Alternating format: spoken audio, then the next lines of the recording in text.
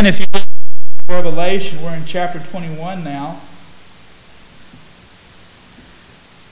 And in this section of Revelation, there are three very important scenes here for us to look at, and very glorious scenes. And it's sort of like John is setting up a long ending for us, and I think the long ending here is to give us hope today that there's going to be a great renewal.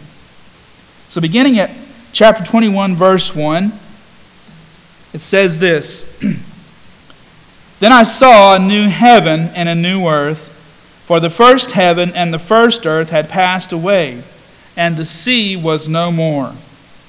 And I saw the holy city, the new Jerusalem, coming down out of heaven from God, prepared as a bride adorned for her husband. And I heard a loud voice from the throne saying, Behold, the dwelling place of God is with man, and he will dwell with him, and they will be his people. And God himself will be with them as their God. He will wipe away every tear from their eyes, and death shall be no more. Neither shall there be mourning, nor crying, nor pain any more, for the former things have passed away. And he who was seated on the throne said, Behold, I am making all things new. Also he said, Write this down, for these words are trustworthy and true. And he said to me, It is done. I am the Alpha and the Omega, the beginning and the end. To the thirsty I will give from the spring of the water of life without payment. The one who conquers will have this heritage, and I will be his God, and he will be my son. But as for the cowardly, the faithless, the detestable, as for murderers, the sexually immoral, sorcerers, idolaters, and all liars, their portion will be in the lake of fire that burns with fire and sulfur, which is the second death. Let's pray. Lord, we just ask, God, that you would add a blessing to the reading and to the hearing of your word. Father, let it go forth and not return void. And it's in your name I pray. Amen. What if someone told you that you could have a new start on your life? What if someone told you that everything in your past disappears and everything in your life becomes new, and you can start all over again? With all those past things that you had that went wrong in your life gone. And all those sorrows and pains that you had could disappear. Some people will say that sorrow and pain is what makes us what we are. But what if you could start things over again? Are there things in your life that you've regretted? Things that you wish that you had said. Things that you wish that you could have a do-over on. And as a bonus with all that, you don't have any more aches or pains or sorrows or those kinds of things. You can start everything fresh and anew. What if someone told you that you could have a brand new life? I think some people would jump at that chance, especially people who have lived lives of such despair and of sinfulness and of guilt and of shame. I think some people would like to have that kind of reset, that kind of renewal, that kind of thing happen. I think some people might long for that. Maybe not everyone. Maybe most of you are happy with your lives the way that they are. But some of you, we had a long prayer requests, a long list of prayer requests this morning because of suffering and sorrow and pain and things that we're going through. And what if somebody told you that all that pain, all that suffering, all the things that come with growing old and old age, what if all those things could disappear and you would be a renewed person, a fully healed person? But that's just what the Bible is telling us is going to happen. That's just what That's just what God made this world for. And one day there's going to be a great renewal where all these things disappear and a brand new age comes in. And I think many of us would look at that and say, well, that's all nice and rosy. That's pie in the sky kind of stuff. That sounds all happy and nice and all this stuff. But that can't really happen. I think in our modern age, we've fallen into what we call nihilism. Nihilism, or nihil, the word nil, is the Greek word for zero. That means, or nothing. So nihilism means that we are from nothing and we're going towards nothing, and nothing else matters in this life except our current existence on earth. And that there's no purpose.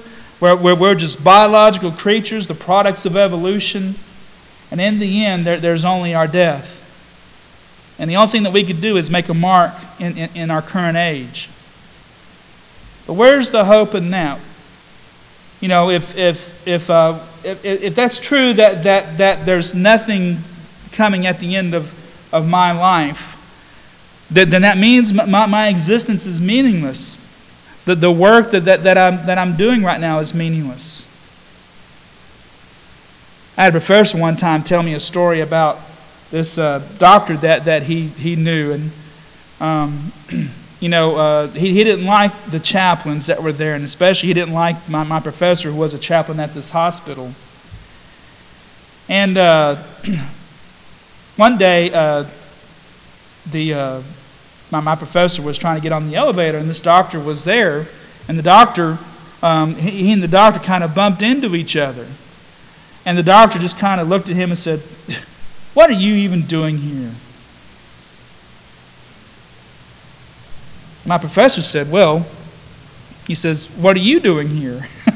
Kind of torted back to him. He says, "Well, I'm here to help heal people." And my professor said, "Well, you know what? 100% of your patients die." He said, "What?" He said, 100% of your patients die, don't they? He says, "Well, yeah, I guess, ultimately." And he says, so what are you doing here?" He says, "I'm here to give them peace and comfort and hope that there's something better coming after this life. And that gives them comfort and hope and joy right now. You're just healing them to send them back home to die." And that doctor just kind of held his head down after that. Later on, as my professor, who was the chaplain at that time, interacted with this professor later on, he said, "You know what? You were right. And because you were right, I started attending my Lutheran church again, which I had abandoned long ago." Because if there is no purpose, if this world is not moving towards something better and greater, then what's the point? What's the purpose? The biggest reason I believe the Bible is because it gives us the purpose that comes to life. The purpose at the end of time is for us to live in this beautiful realm with God, His original intention, where He has taken away, there's not any sorrow, no more pain, no more trouble and strife. But this great and glorious life is described in Genesis 1 in the garden. And what ruined it is because mankind turned their hearts away from God, said, "I don't need you. I can determine what's right and wrong by eating of the knowledge of the tree of good and evil. I don't need God to tell me what's right and wrong."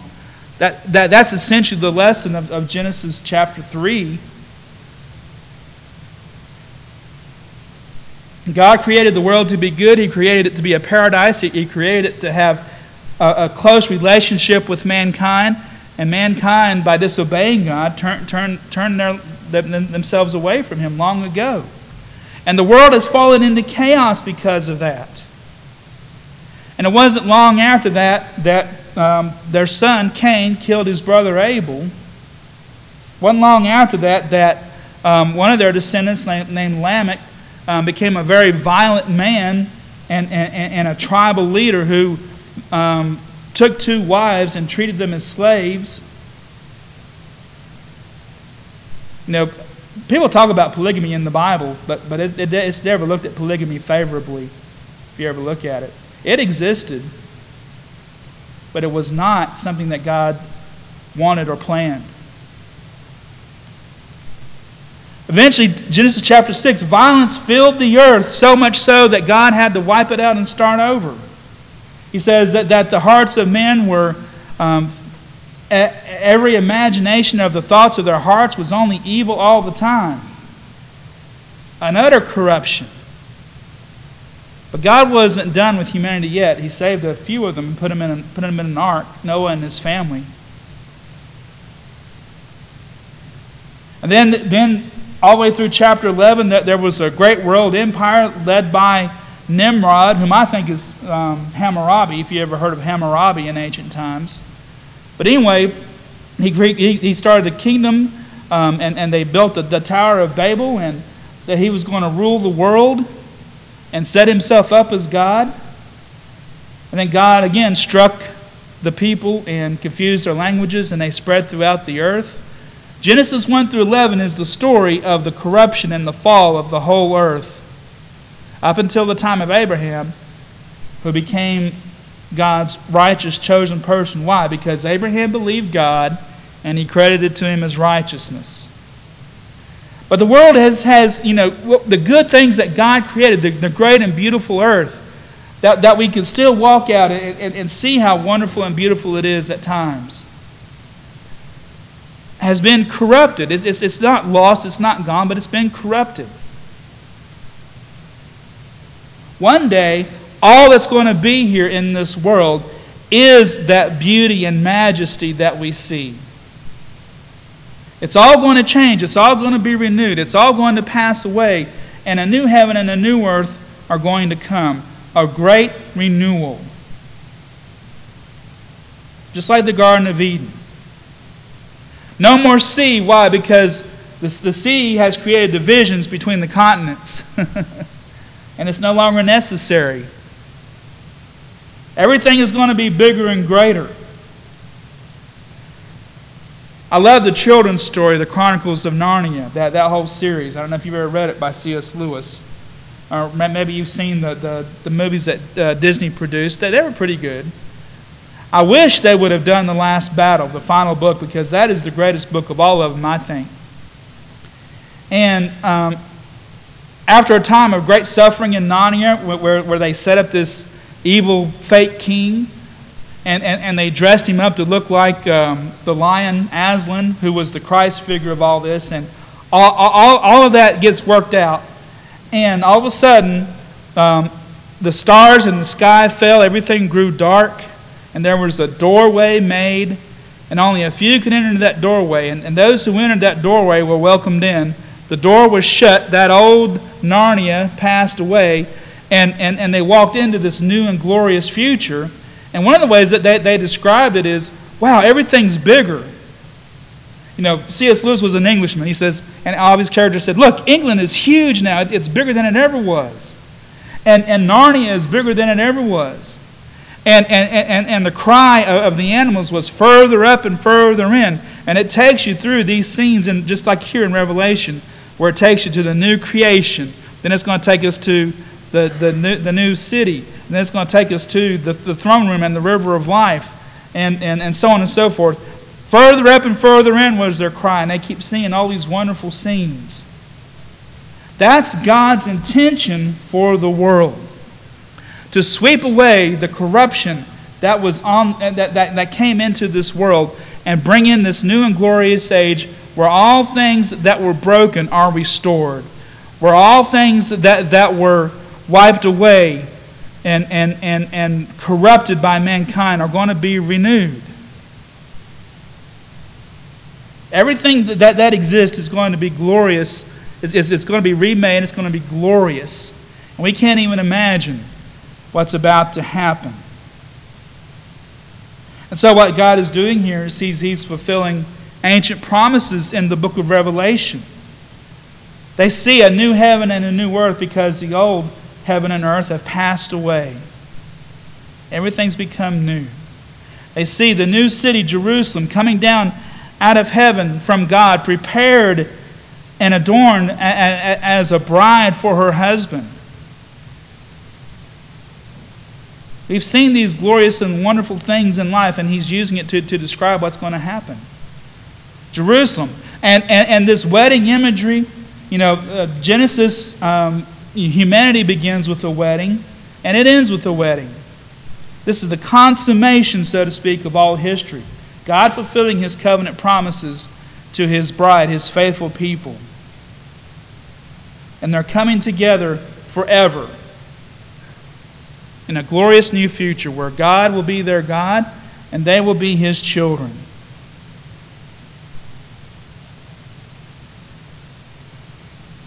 And he tells John to write this down, for these words are faithful and true. He's telling John in his day, John, I'm encouraging you. This is what's going to happen.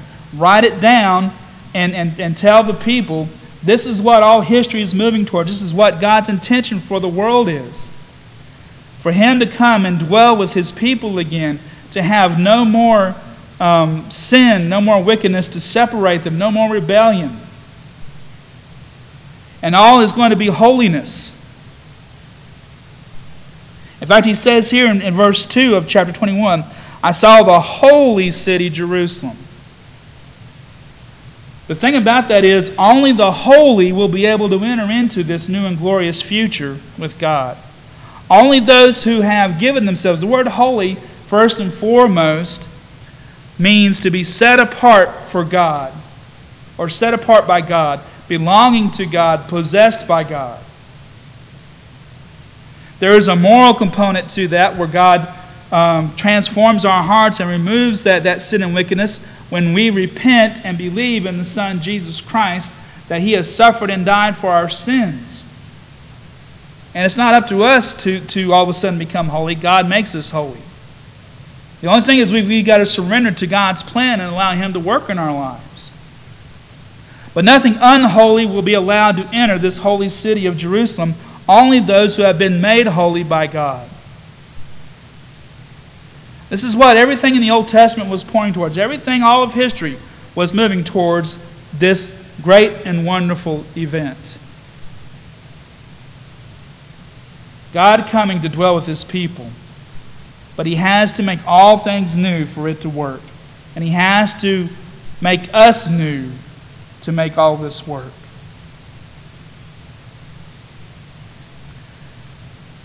Nothing evil will be able to enter into God's presence, it says here.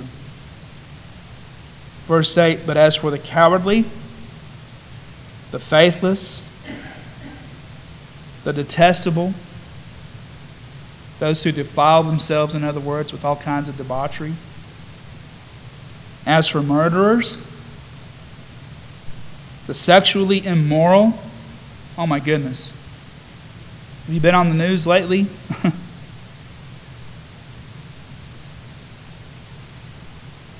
Sorcerers. The Greek word for that is pharmakia, which has to do with using drugs and those kinds of things to be able to divine the future. So if you want to put that in modern terms, drug abusers, idolaters, those who worship false gods and images. And it says, and all liars too. Whoops. Better be careful there. Their portion will be in the lake of fire that burns with the fire and sulfur, which is the second death. See, there's a physical death that all flesh must go through. But the second death is eternal separation from God in the place of torment, where there is darkness, Jesus said, and there is weeping and gnashing of teeth. A lake of burning fire and sulfur that burns for all eternity. That's the fate of those who continue to reject God. That's the fate of those who continue to corrupt people. That's the fate of those who continue to corrupt the world around them and corrupt culture and who destroy the things of God. They purposefully and willfully turn their hearts away from God. If you remember all the book of Revelation that we've been talking about, everything that God does, there is a pause, there is a reason. He holds back His judgment from completely destroying people for one reason, in the hopes that they would turn back to Him rather than suffer these judgments. That they would acknowledge Him as God and they would turn their hearts towards Him. It's why He doesn't destroy all the trees and plants of the field. He only destroys a third of them. He only attacks a third of mankind, it talks about. At every point, He causes this plague to fall on the people for 5 months. And at the end of it, He says, talks about people repenting. Did they repent of their deeds? Are they going to repent of their deeds? There's times that John says yes, because of this. Some people did turn from their wicked deeds. At other times it says no, that they refuse. They harden their hearts towards God. God has given them chance after chance after chance after chance to end the corruption in their hearts. But one of the things that we also have to remember as believers in Jesus Christ is there but by the grace of God go I.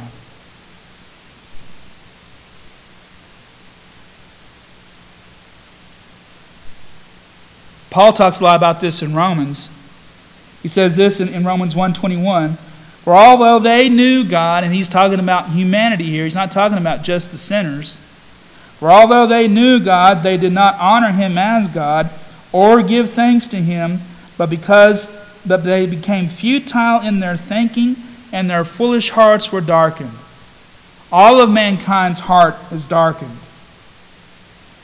Romans 3:23, Paul says this, for all have sinned and fall short of the glory of God.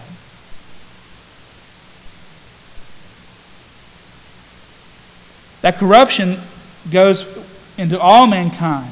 It's not just that God has predetermined who's going to be righteous and who's not going to be righteous. It's not that God has predetermined who's going to be saved and who's not going to be saved. All of humanity is corrupted. It's an even playing field. And the only way out of that corruption is to allow God to renew our hearts in the present so that we can be in that great renewal at the end of history.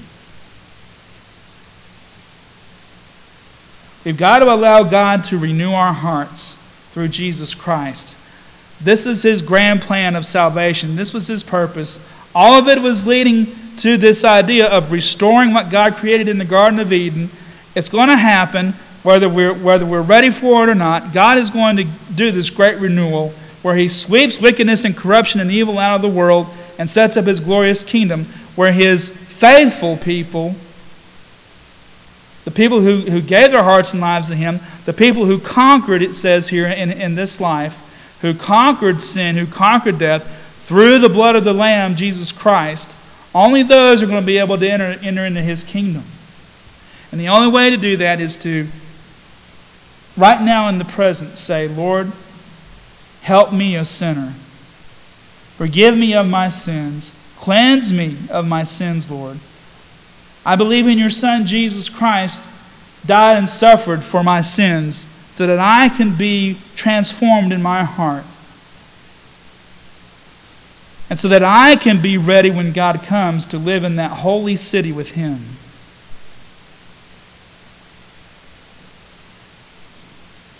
Jesus is the door to this glorious kingdom. Only He can open it, and only He can shut it. It's best for us to know the doorkeeper. It's best for us to know the doorkeeper. How do we know the doorkeeper? Again,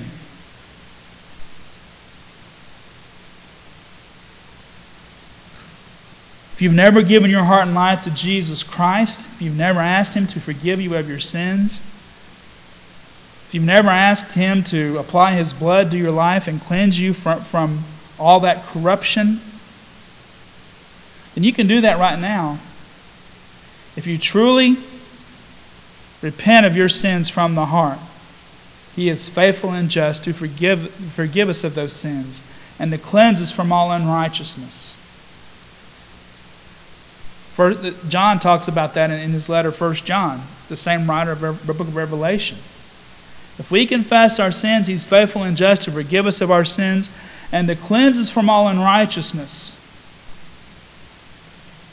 The scripture I just read, Romans 3:23, says this, "For all have sinned and fall short of the glory of God, but what follows that is this, and are justified freely by the grace through the redemption that is in Christ Jesus."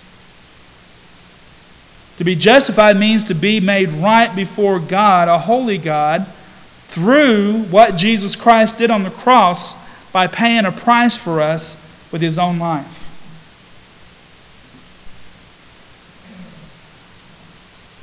The way of salvation has been secured. All we have to do is ask Him for it. I agree in my heart to turn away from my past sins, and I agree to follow You, Lord, all my life. And also, I would say this too, and it's also very important. When you become a Christian, you're brought into a new relationship with God through His Holy Spirit, which comes into us and communes with us. It then becomes your responsibility to maintain that relationship. Because, unfortunately, the world is still corrupt, the world is still full of sin, the world is still full of temptations that we could fall into and be dragged away and enticed, the Bible talks about. We have to, in our hearts, stay close to God. To pray, to commune with Him, to seek Him out day by day, to ask Him to help me stay away from all temptation. Help me to protect my mind, Lord. Protect my heart from these things. God doesn't pull us out of the world, but we're not to be of the world.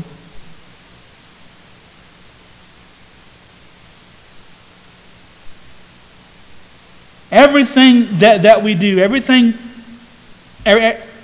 part of our life, every aspect of our life, every thought that we have ought to be held captive to God and Christ.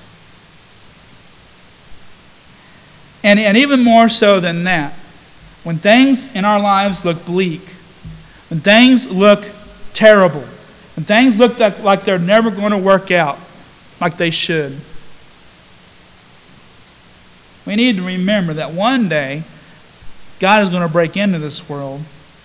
He's going to transform all of this in a great renewal. And I'm going to get to be a part of it. And so whatever temporary things I'm going through, these temporal sufferings that I'm going through right now, do not compare to what God has waiting for me. Not just when I die on the other side, but when He comes and makes all things new and sweeps away all the sorrow and pain and suffering and sin. As believers, we have an infinite hope in that. And we dare not allow the world and its corruption drag us away and lead us away from Christ. So if you are a believer today, hold on to faith in Him all the way. And always have an infinite hope in Him. That I know one day, Lord, that everything I'm going through is temporary. And one day there's going to be a great renewal where I get to live with You forever in Your kingdom. It's something our world is missing today. It's something that our world longs for today. For so many people, this life is it, and after that, nothing. And so there is no hope. There is no purpose. There's only the present thing for them. But for us, we have a glorious future waiting for us if we hold on to Him in faith. A new heaven, a new earth, a great renewal. And God revealed it to John long ago to give it to us so that we can be encouraged today. Let's stand.